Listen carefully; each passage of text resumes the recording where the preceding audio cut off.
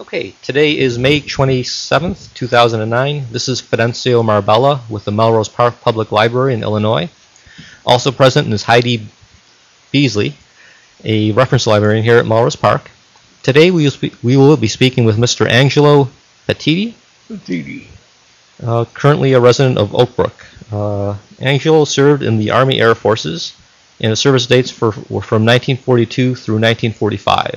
46, thank you. This interview is being conducted for the Veterans History Project at the Library of Congress. Okay, let's go ahead and get started. Sir, why don't you tell us when and where you were born and a little bit about your family when you were growing up?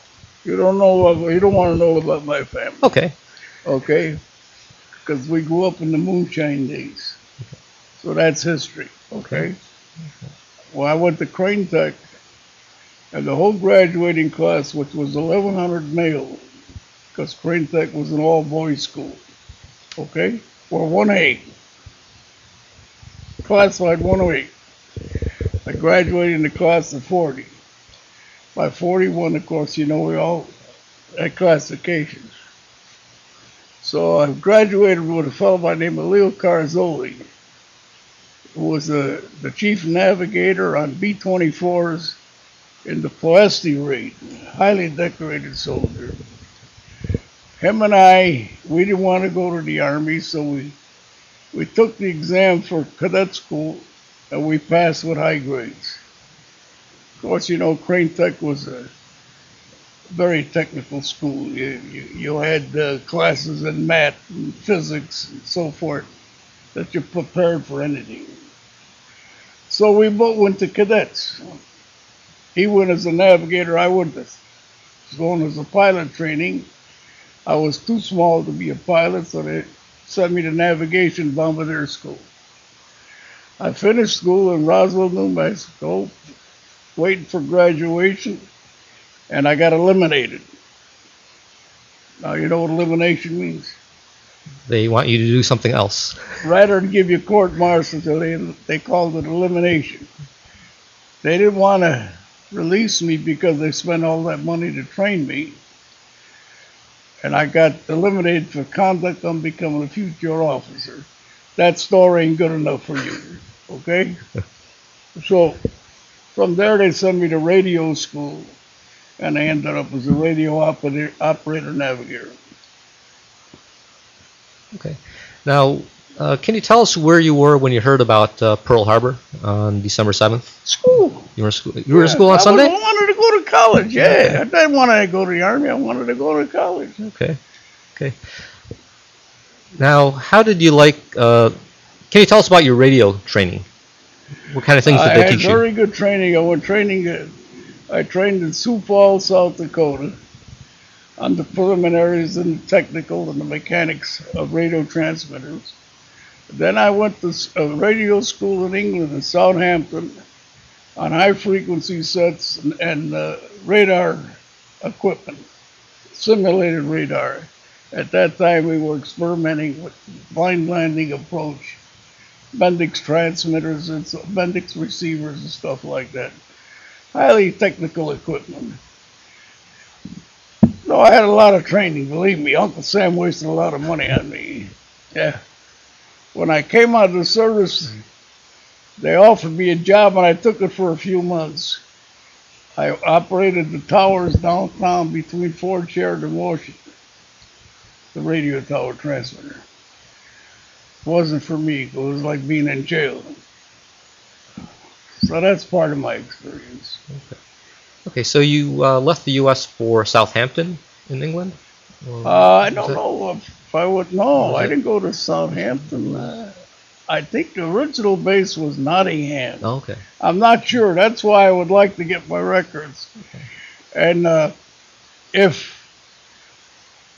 my flying companion from Jersey comes in this month, I'll bring him in. He's a doctor and he's got a good memory. He remembers what bases we were in England. Understand better than I do. Okay. Because from there, well, you do the questions. Oh, no, that's all right. This is your interview. Okay, so after you were trained as a radio operator, what unit were you assigned to then? Right there, 47 Troop Carrier Squadron. Okay. 313 Group. What group is it? I get it mixed Let's up. see.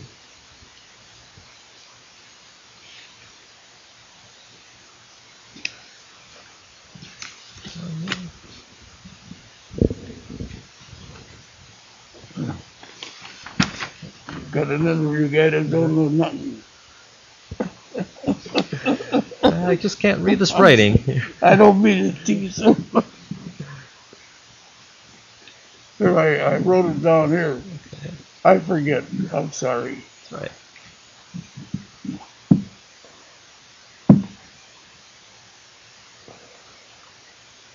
Right here, 313. 313th. Okay. Okay, Okay. that's the wing. And that was a troop carrier That's group. Troop Carrier. Okay. Yeah, I was Troop Carrier. But I flew probably in every airplane you could name it, from B-29s on, Okay. because we had a fuel tanker. We used to bring our own food. I'll show you some photographs, which was a B-29. Converted, I mean B-24. Yeah. Okay. So your first missions were flown on the C-47s? Mostly all C-47s, which Okay. was the best airplane the Air Force had. What made it so good compared to other aircraft? You could fly with a half a wing with one engine and no gas. It would stay up with holes in it. A very rugged aircraft. Oh, my gosh. What I went through in that airplane. Every time we come down, we count the bullet holes. How that airplane, and don't forget, we had no armor. And we had no self-sealing gas tanks. The Air Force had their head in their ass when they designed it, but it was a good aircraft. You could fly at low speeds. You could fly what we used to call grasshopping. You could fly through anything. You could hit birds and they'd go through the air system, the heating system, and you could still fly. It was an airplane. It was a rugged airplane. It was like an old Model T Ford. It's go through anything. Okay. So you were in England then in 1944. I think I got there in June. I forget the date. Okay. I got there. I don't think it was a month or two before D-Day. Okay. Can you tell us about your D-Day missions? Well, we made more than one. That's Yes. another thing I Right. can't understand. They talk about D-Day mission. There was no such thing as single mission. Right. You went in, you come back, you got more, and you went back again. Okay. Can you tell us about that day? Yeah, it was pretty rough. Pretty rough, but very, very few defense against aircraft. We dropped our troops 10 miles behind the front. And at that time, of course, the beachhead wasn't established yet. But we dropped Pathfinders in before, I think it was the night before. I can't be exact about the time of that. But the Pathfinders were dropped first. They were the ones that put radio equipment, transmitters, and panels for your drop zones. Then we came in the next morning with paratroopers. No gliders, just mostly paratroopers. Then we come back with a second trip. Then we come back to pick up wounded on the third trip. I think we flew 4 or 5 times I flew in Omaha Beach out of Normandy. Okay. And it was a dirty sin because I have a photograph for 2 little French girls after about the 3rd day when we landed with their little tykes. They come and clean my airplane out with brooms. I'll never forget that. Them are the things you don't forget, see? But that was about the extent of that, because after the first few days, it was all supplies, supplies, paratroops further out, supplies, mostly supplies and return and wounded, see? Because the C-47 was a workhorse. After you drop paratroops, you fix the litters to carry the stiffs. Okay. So then after the Normandy invasion, what did your unit have to do next? Shit. Where did they find you? You don't know nothing about the war, No, huh? I have to ask you because Okay. people listening might not know. Okay. This ain't lost because this is part of your issue. They give you this, your flying log. The dates are on here Okay. and the hours, okay? By the way, this will come at another time.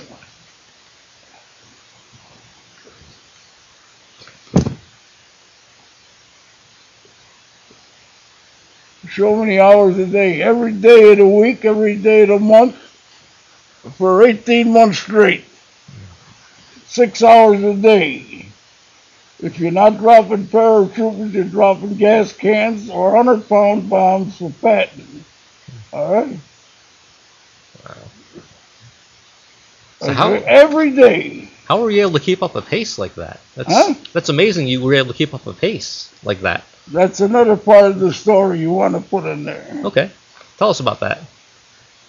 The day I was supposed to go overseas, my daughter was being born.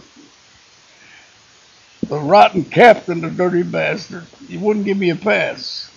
I wanted a pass from Sedalia, Missouri to see my daughter or my wife before I left. He says, no go, you're going overseas. I went AWOL, okay? When I got to Rush Hospital, the MPs were waiting for me with the chains. I gave them a sawbuck apiece, and they waited till my daughter was born. And by the way, her birthday, it was just went by. Anyway, I went back, and he was so mad because I was assigned on the first flight across the North Atlantic. He says, rather than put you in a stockade, I want to give you worse punishment. He says, I'm sending you overseas. Well, he followed us overseas, and he was the one that did the scheduling. He wanted to kill me, the dirty bastard, but I fooled him. Every day, and I had a second radio man that used to beg me that wanted to get a medal. You understand? He said, let me go. I said, tell the captain, right?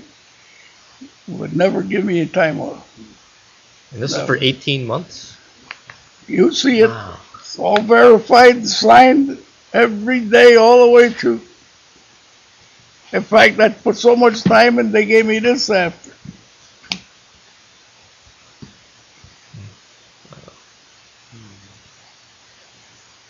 Okay. So you could copy these. Yes, yeah, we'll make copies. This definitely. log is very important, so you understand? But you can see the hours I put in. Okay. Oh my gosh. 72 hours a month for flying. That's a lot of flying. Okay? And the co-pilots and pilots' names are here. Now, that last mission that I got shot down, I flew with Hotshot Dilks was the pilot. Co-pilot was Captain Wallace.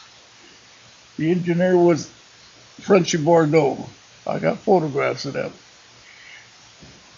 It was quite an experience. Okay. Can you tell us about that last mission where you were shot down? The last mission we got shot down, we carried 30 paratroopers. And 18 planes went in. And the formation was very tight. And that C-46, you couldn't slow down. In fact, one plane went down, stalled out, and went down and killed 30 paratroopers and a 4-man crew right off my wing. When you slowed down to 90 miles an hour, you let your flaps out to slow down, it would stall out. Couldn't handle it. And you can't throw a paratrooper out over 90 miles an hour. The slipstream will knock his head off. So when you give the paratrooper green light to go, you go back there and see what's going on. Well, we got hit one hit in the cockpit and knocked all our instruments out in the plexiglass. Second hit was underneath and knocked the hydraulic system out. 2 hits in the fuselage, one right above you, daylight. The vertical stabilizer got shot a hole in it. There was nothing left but hinge and hinge. All right? Want to know more than that? After we dropped the paratroopers, we hit the deck. I was so close to the ground you could see the crowd shooting at you. We didn't know which way we were going. It was all smoke screen in Wessel, Germany. We saw another ship. We followed it. It crossed the Rhine River. We didn't know whether we were going east or west. We were lost. We had no equipment of any kind. So the pilot stayed at treetop level trying to get altitude because he wasn't sure of anything. He wasn't sure of his fuel mixture. He wasn't sure of his flaps. He wasn't sure of his tachometer. He wasn't sure of anything. So I want to sit by the back door. I used to hear him call me, Angelo, get me a fix. I will scratch your ass. I want to get where I can get out of this thing.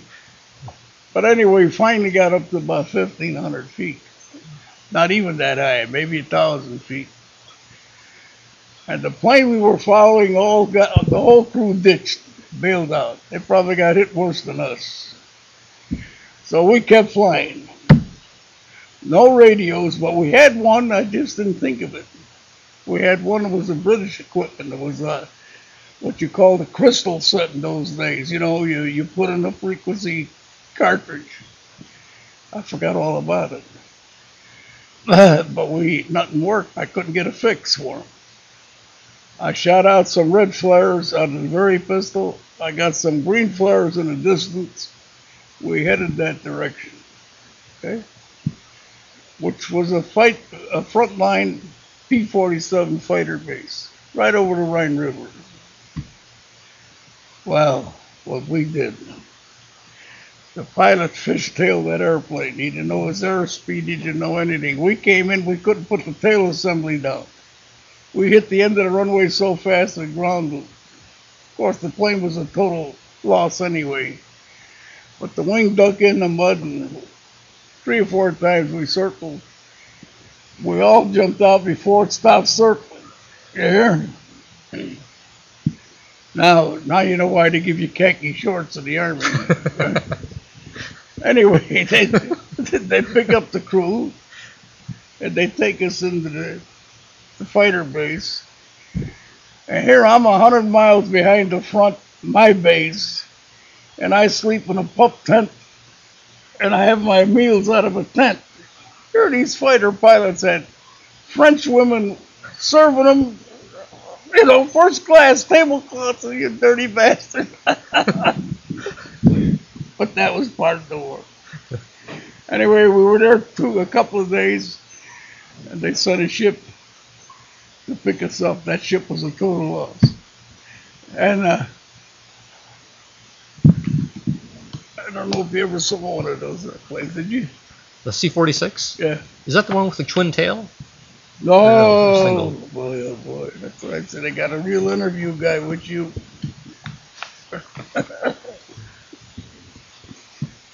This is it.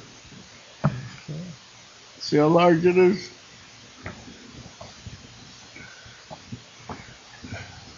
So these were much bigger aircraft than the C-47s? It carries twice as much personnel. But it killed more, too. Let's see, I got a decent shot. Here it is. Okay. Now, you see when I tell you we're shot out? You see the hinge here? Yes. Now, that's quite large. Man could walk through that. From hinge to hinge was a hole. But it still flew. It flew, but you couldn't handle any direction. And the pilot, what we call in flying, it's called fishtailing. When they train you to fly, they train you how to slow an airplane by manipulating your rudder. So I had a good pilot, his name was Hotshot Dilts. He brought that in like he was bringing in a Piper Cub. You follow me? He couldn't drop flaps. He didn't know what the hell you were doing. The front was all shot out. Bottom was shot out. If I can show you a copy of the fuselage, it's something to see.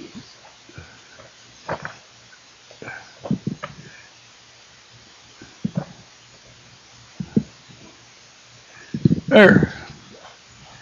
This fuselage, there was a hole there you could walk through, and one on the bottom. And this was it. And it only had 75 hours on it. It's a brand new plane. Brand new, brand new. Okay. Can you tell us about your missions that you flew over the Ardennes in the Battle of the Bulge? Well, that was Battle of the Bulge. I was flying at that time. We just made the Holland invasion. Oh, you flew Market Garden? I flew I told you I didn't miss one.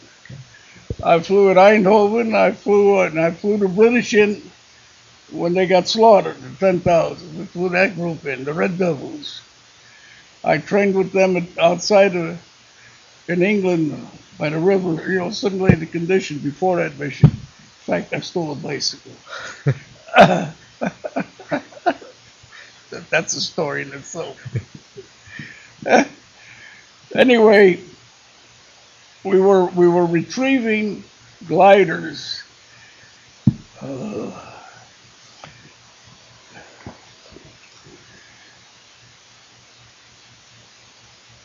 Did you ever hear the glider snatch?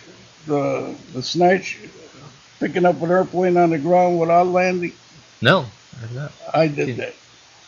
Can you describe that? Well, what was that it like? was very treacherous. There's another declaration you got coming. They put two. There's an article in here about that.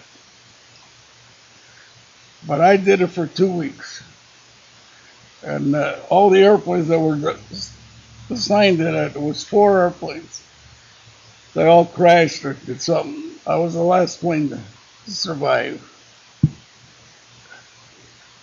Well, it reminded me. You want me to look for it? Can you just describe it for us? Yeah. On the glider, they tried to salvage gliders outside of Eindhoven after we dropped them there. And I guess they must. Oh, here it is. No, that ain't it. That's the one on the glider. And they equipped the plane with a big clutch. You'd come in off the treetop. There'd be 2 big poles with a rope across and a line to the glider. In our plane, we had a clutch about half the size of this table with over 1,500 foot of steel cable. We dropped that with a hook on it. We'd make a hook up that would gradually tighten up and release enough to pull. You'd hit that hook up at about 90 miles an hour, then you'd give it full throttle to keep your airspeed trying to get up to 120. She'd slow down almost to a stall. In fact, the airplane would shudder. You swear you're going to kiss your ass on the ground. We'd pick up these gliders. We did that for night and day. No, not night, sundown. And we'd bring them, drop them off in Bruxelles. That's what my experience with the Belgian professor came from. I did that for about 2 to 3 weeks. Just at that time, they blew up the whole airfield in Bruxelles, the Germans. Because we were there on attached service. Now, mind you, the front was right just over the hill. I got an immediate call to get back to my air base, Arras, France. We left, went back to Arras, France. Following few days, we were flying up to Wales, picking up reserve supplies or what have you, taking them to Bastogne. Christmas Eve, we landed in Bastogne. That's a story in itself. We landed in Bastogne Christmas Eve. There must have been maybe 50, 60 airplanes from our wing in the sky at night. Looked like one big Christmas tree. All you had was wing lights, red and green. Christmas Eve, December 24th. We brought I think it was the 33rd, I'm not positive about it, Reserve Paratroop Division out of Valley, Wales, in the Bastogne. In Bastogne, they set up a light that would go straight up, hit the runway. You'd land. Never kill your engines. Threw the crew out, went up. Yeah, shit your pants. I told you that's why they give you khaki shorts and they give you extra pairs. But that's where the turkey comes in. Now, all these planes, with all this equipment we had, we flew with minimum weight, which meant minimum gas. So when we took off from England with this crew, brought them into Bastogne, you had very little fuel to make it home. Now, this was a cold winter night, right? December. While we're on the ground, they bring us into the kitchen in England. Well, I'll tell you the whole story first. We take off from Bastogne with no gas. We get back to England. Now, I think we landed in Southampton. I can't be sure then. I'm not positive the base. But it was a big British air base. Now, here you got all these airplanes coming out of Bastogne with no gas. And all England was fogged up, ground fog. The only base they had that had this fog lifting equipment was, they called it FIDO, fog lifting. You know what it was? 50-gallon drums full of oil. They made a fire in them, and the heat would lift the fog. So all you saw was a runway. So you got all these airplanes in the sky hollering, Mayday, Mayday, no fuel. Shit, nobody listened to the tower. You made a left-hand pattern and down you came. We landed. Now, the airbase was jammed, so they taxied us all the way into a cow pasture. That's what makes the story interesting. In the dark, we go to the base, they take us in the kitchen. Christmas Eve, they offer us tea and crumpets. You haven't eaten for about 2 days, and they offer you tea and crumpets. I could smell them cooking turkeys for the next day. So I told Dr. Silvano, Mike, I'll give you a photograph of him. He was a crew chief. I said, we're going to eat. I went in the kitchen. I stole that turkey out of the oven. Greasy, hot, slimy. And I had this leather jacket, you know. We left that, ran out of that kitchen. I should say that base. The females that were cooking were WAFs from the English Air Force. 2 of them were chasing me, hollering, "Stop that yank!" I went to the darkness. How I found the plane in the dark, till this day I can't tell you. You know, I'm talking snow ground and all that. How I found the plane in the dark, couldn't tell you. When I got to the plane, I opened the door, the crew smelled that damn turkey. The pilot and co-pilot were laying in litter sleeping. We devoured that whole turkey, the 4 of us. No spoons, no knives, no forks, no napkins. God, you deserved it, though. Boy. I stole it. Hey. And Dr. Silvano will tell you that story. Hey, you did what you had to do. Well, I did because I was hungry. That's right. I want to give you his photograph. Tea and crumpets, just don't cut it. Huh? Tea and crumpets, just don't cut it. It was quite a day. Quite a day.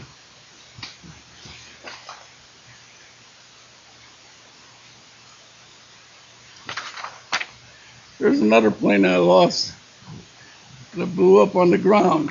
That's a C-46. Now, what happened to this plane? The hose, the gas hose, supply hose from the tank to the engine was made of, I think, rubber at that time. It fell right off and we couldn't put out the flame. Dr. Silvano, he put the CO2 cartridge on, he gunned the engine, we did everything. I said, let's get out before we cook. And we got out. We didn't get 10 feet away and it blew up. Another pair of shorts. That That's him. Okay.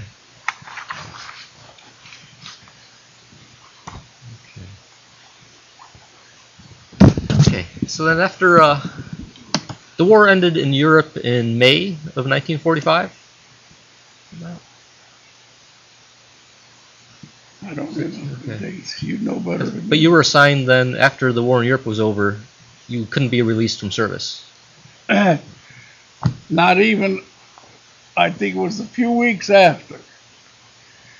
I got flying orders to report back to the States. I thought I was getting discharged.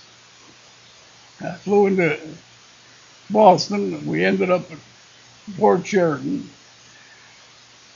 You know, we're all, my gosh, all new recruits, and I'm going home. They gave me I think it was a 2-week furlough. I went home, and while I was home, I got a telegram to report to Randolph Field. Okay. And what was your assignment going to be? Radio operator. Okay. On a different kind of airplane? B-29. It was a B-29 base. Okay. So you were going to have to go to the Pacific then? Yeah. After serving in Europe? Definitely, yeah. I was classified essential. Did you hear me? Essential. And all the good experienced pilots, radar men, engineers were with me. There had to be 1,000 of us there. Okay. What state was this field in? Do you remember? Texas. Texas. Big field. Okay. So you started training then on B-29s? What training? All they had to do was teach me a gun. What the hell? So you were going to be a gunner? Well, you had a gun in your position. You did, okay. Okay. Okay. So then, while you were in Texas, then the war in Japan ended. While I was in Texas, we were doing a little flying and schooling. We had a big swimming pool in the cafeteria, never closed. They treated us like kings, they fed us like kings, believe me. I was there, I think, a good month at least. And then, of course, the war, the atom bomb was dropped. It's in the end of the war. Okay. Well, thank God for the atom bomb. Oh yeah, well, no, thank God for the end of the war, yes. Because we'd have literally destroyed Japan. Yes. And a lot more Americans would have died too. Very few, because that B-29, the altitude was too high. Was it? Okay. The Japanese couldn't reach you? Couldn't reach you. Okay. We could have dropped 100-pound bombs and incinerating bombs that would have flattened the whole country in 1 month, believe me. Okay. Well, the war ended, and then how much longer did you have to stay in the service? That's another thing.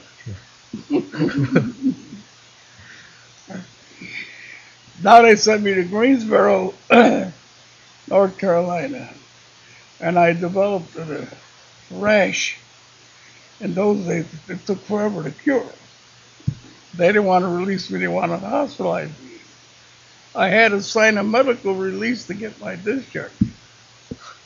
Okay. That's how our military works. Here, instead of saying, we'll take care of you back home.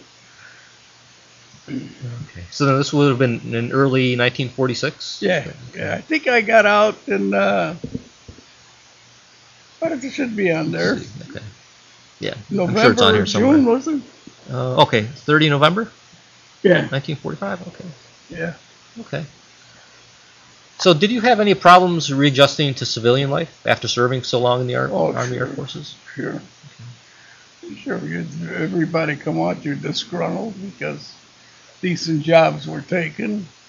You understand? And me, I had a family. I already had a daughter. It was rough.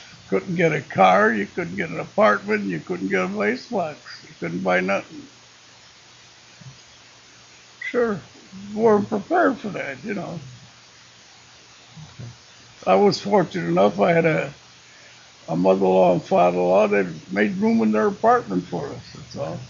Okay. Was this in Chicago? Yeah, that was in Chicago on Fulton Avenue. Okay. Yeah. My father-in-law was a good old guy. Okay. So do you have any other stories or last thoughts that you'd like to share with us today? Anything else you'd like to mention? You keep talking. Something will come up. Well, you know about the professor I lived with. I told you about him. Gene Wells, he was a very nice guy, highly intelligent guy. While I was on the night service snatching these lighters, he gave me I met him, I went one night in the Bruxelles, killed time. Bad weather, we couldn't fly, so I went to Bruxelles, which was dangerous at that time because it was the front. The buzz bombs used to come by all day long. So anyway, I go to a movie house. And at that time, the Belgian personnel who spoke English wore a white star on the lapel. So I got this guy. I was fortunate enough. I was sitting close to me in the Cinemac. And the Cinemac was a Shirley Temple show in English, with French writing on the bottom. And I said to him, "You know, I get a place to sleep tonight." I had a 45 here and a 25 in my hip pocket. And in perfect English, he says, "Sure, you ain't come home with me." Well, you know, you're freezing your ass off all the time, sleeping in either a litter or a bedroll. I says, "I sure will, I would." I went to his home. He had a home I didn't see much of. It was dark. I saw it at night the first time, you know, inside, the interior, what I remember of it. Anyway, I put my shoulder holster on the bedpost, and he had a 25 I kept in my hand all night under my pillow because in those days, a lot of dead soldiers were on there. So, you know, you had collaborators, so you didn't trust nobody. But he could have cut my throat anyway because I was up so soundly. But in the morning when I woke up, now here's clothes I haven't changed in weeks. Stunk. In fact, my underwear will probably have changed in 2 weeks. They were all clean, polished, and ironed on the bedpost, you know, waiting for me. Well, what I didn't know all this time, they gave me the maid's quarters. And that poor girl stood up all night cleaning my clothes, you understand? In the morning, he would drop me back at the airbase because he had to pass the airbase to go to the University of Louvain. That's where he taught. He was a professor of economics. So I did this on and off for, I don't know, now it would be 3 weeks to a month. But I remember a couple of days later, we got still weathered in, so I brought a box of K-rations. And when I got to the house, I couldn't recognize the building because it's like old Taylor Street. There was no such thing as passageway. There was buildings next to each other. And I think he'd lived in this building, the family, for over 100 years. And it was beautiful inside. The library and the fireplace and his bar and like his day room was on the first level. The second level was like a kitchen and what have you. And the third level was the bedrooms. And the bedrooms they had transoms. You know, this is an old house, but it was so well done. But you got to remember, he was a highly knowledgeable guy and probably informed. So I lived that way for about 2 or 3 weeks. And him and I got very, very close. That's how I told you I started collecting through him. I'll never forget his library. So you started your own then? Well, like I told you, when I came home, I started selling them books on economics. The guy that owned the bookstore in Long Grove, his name was Van Allen Bradley.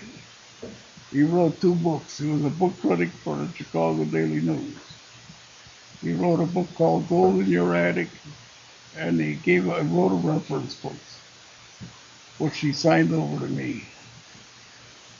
And at that time, every time I'd pay him a visit, go shopping around, he'd give me shopping bags of books.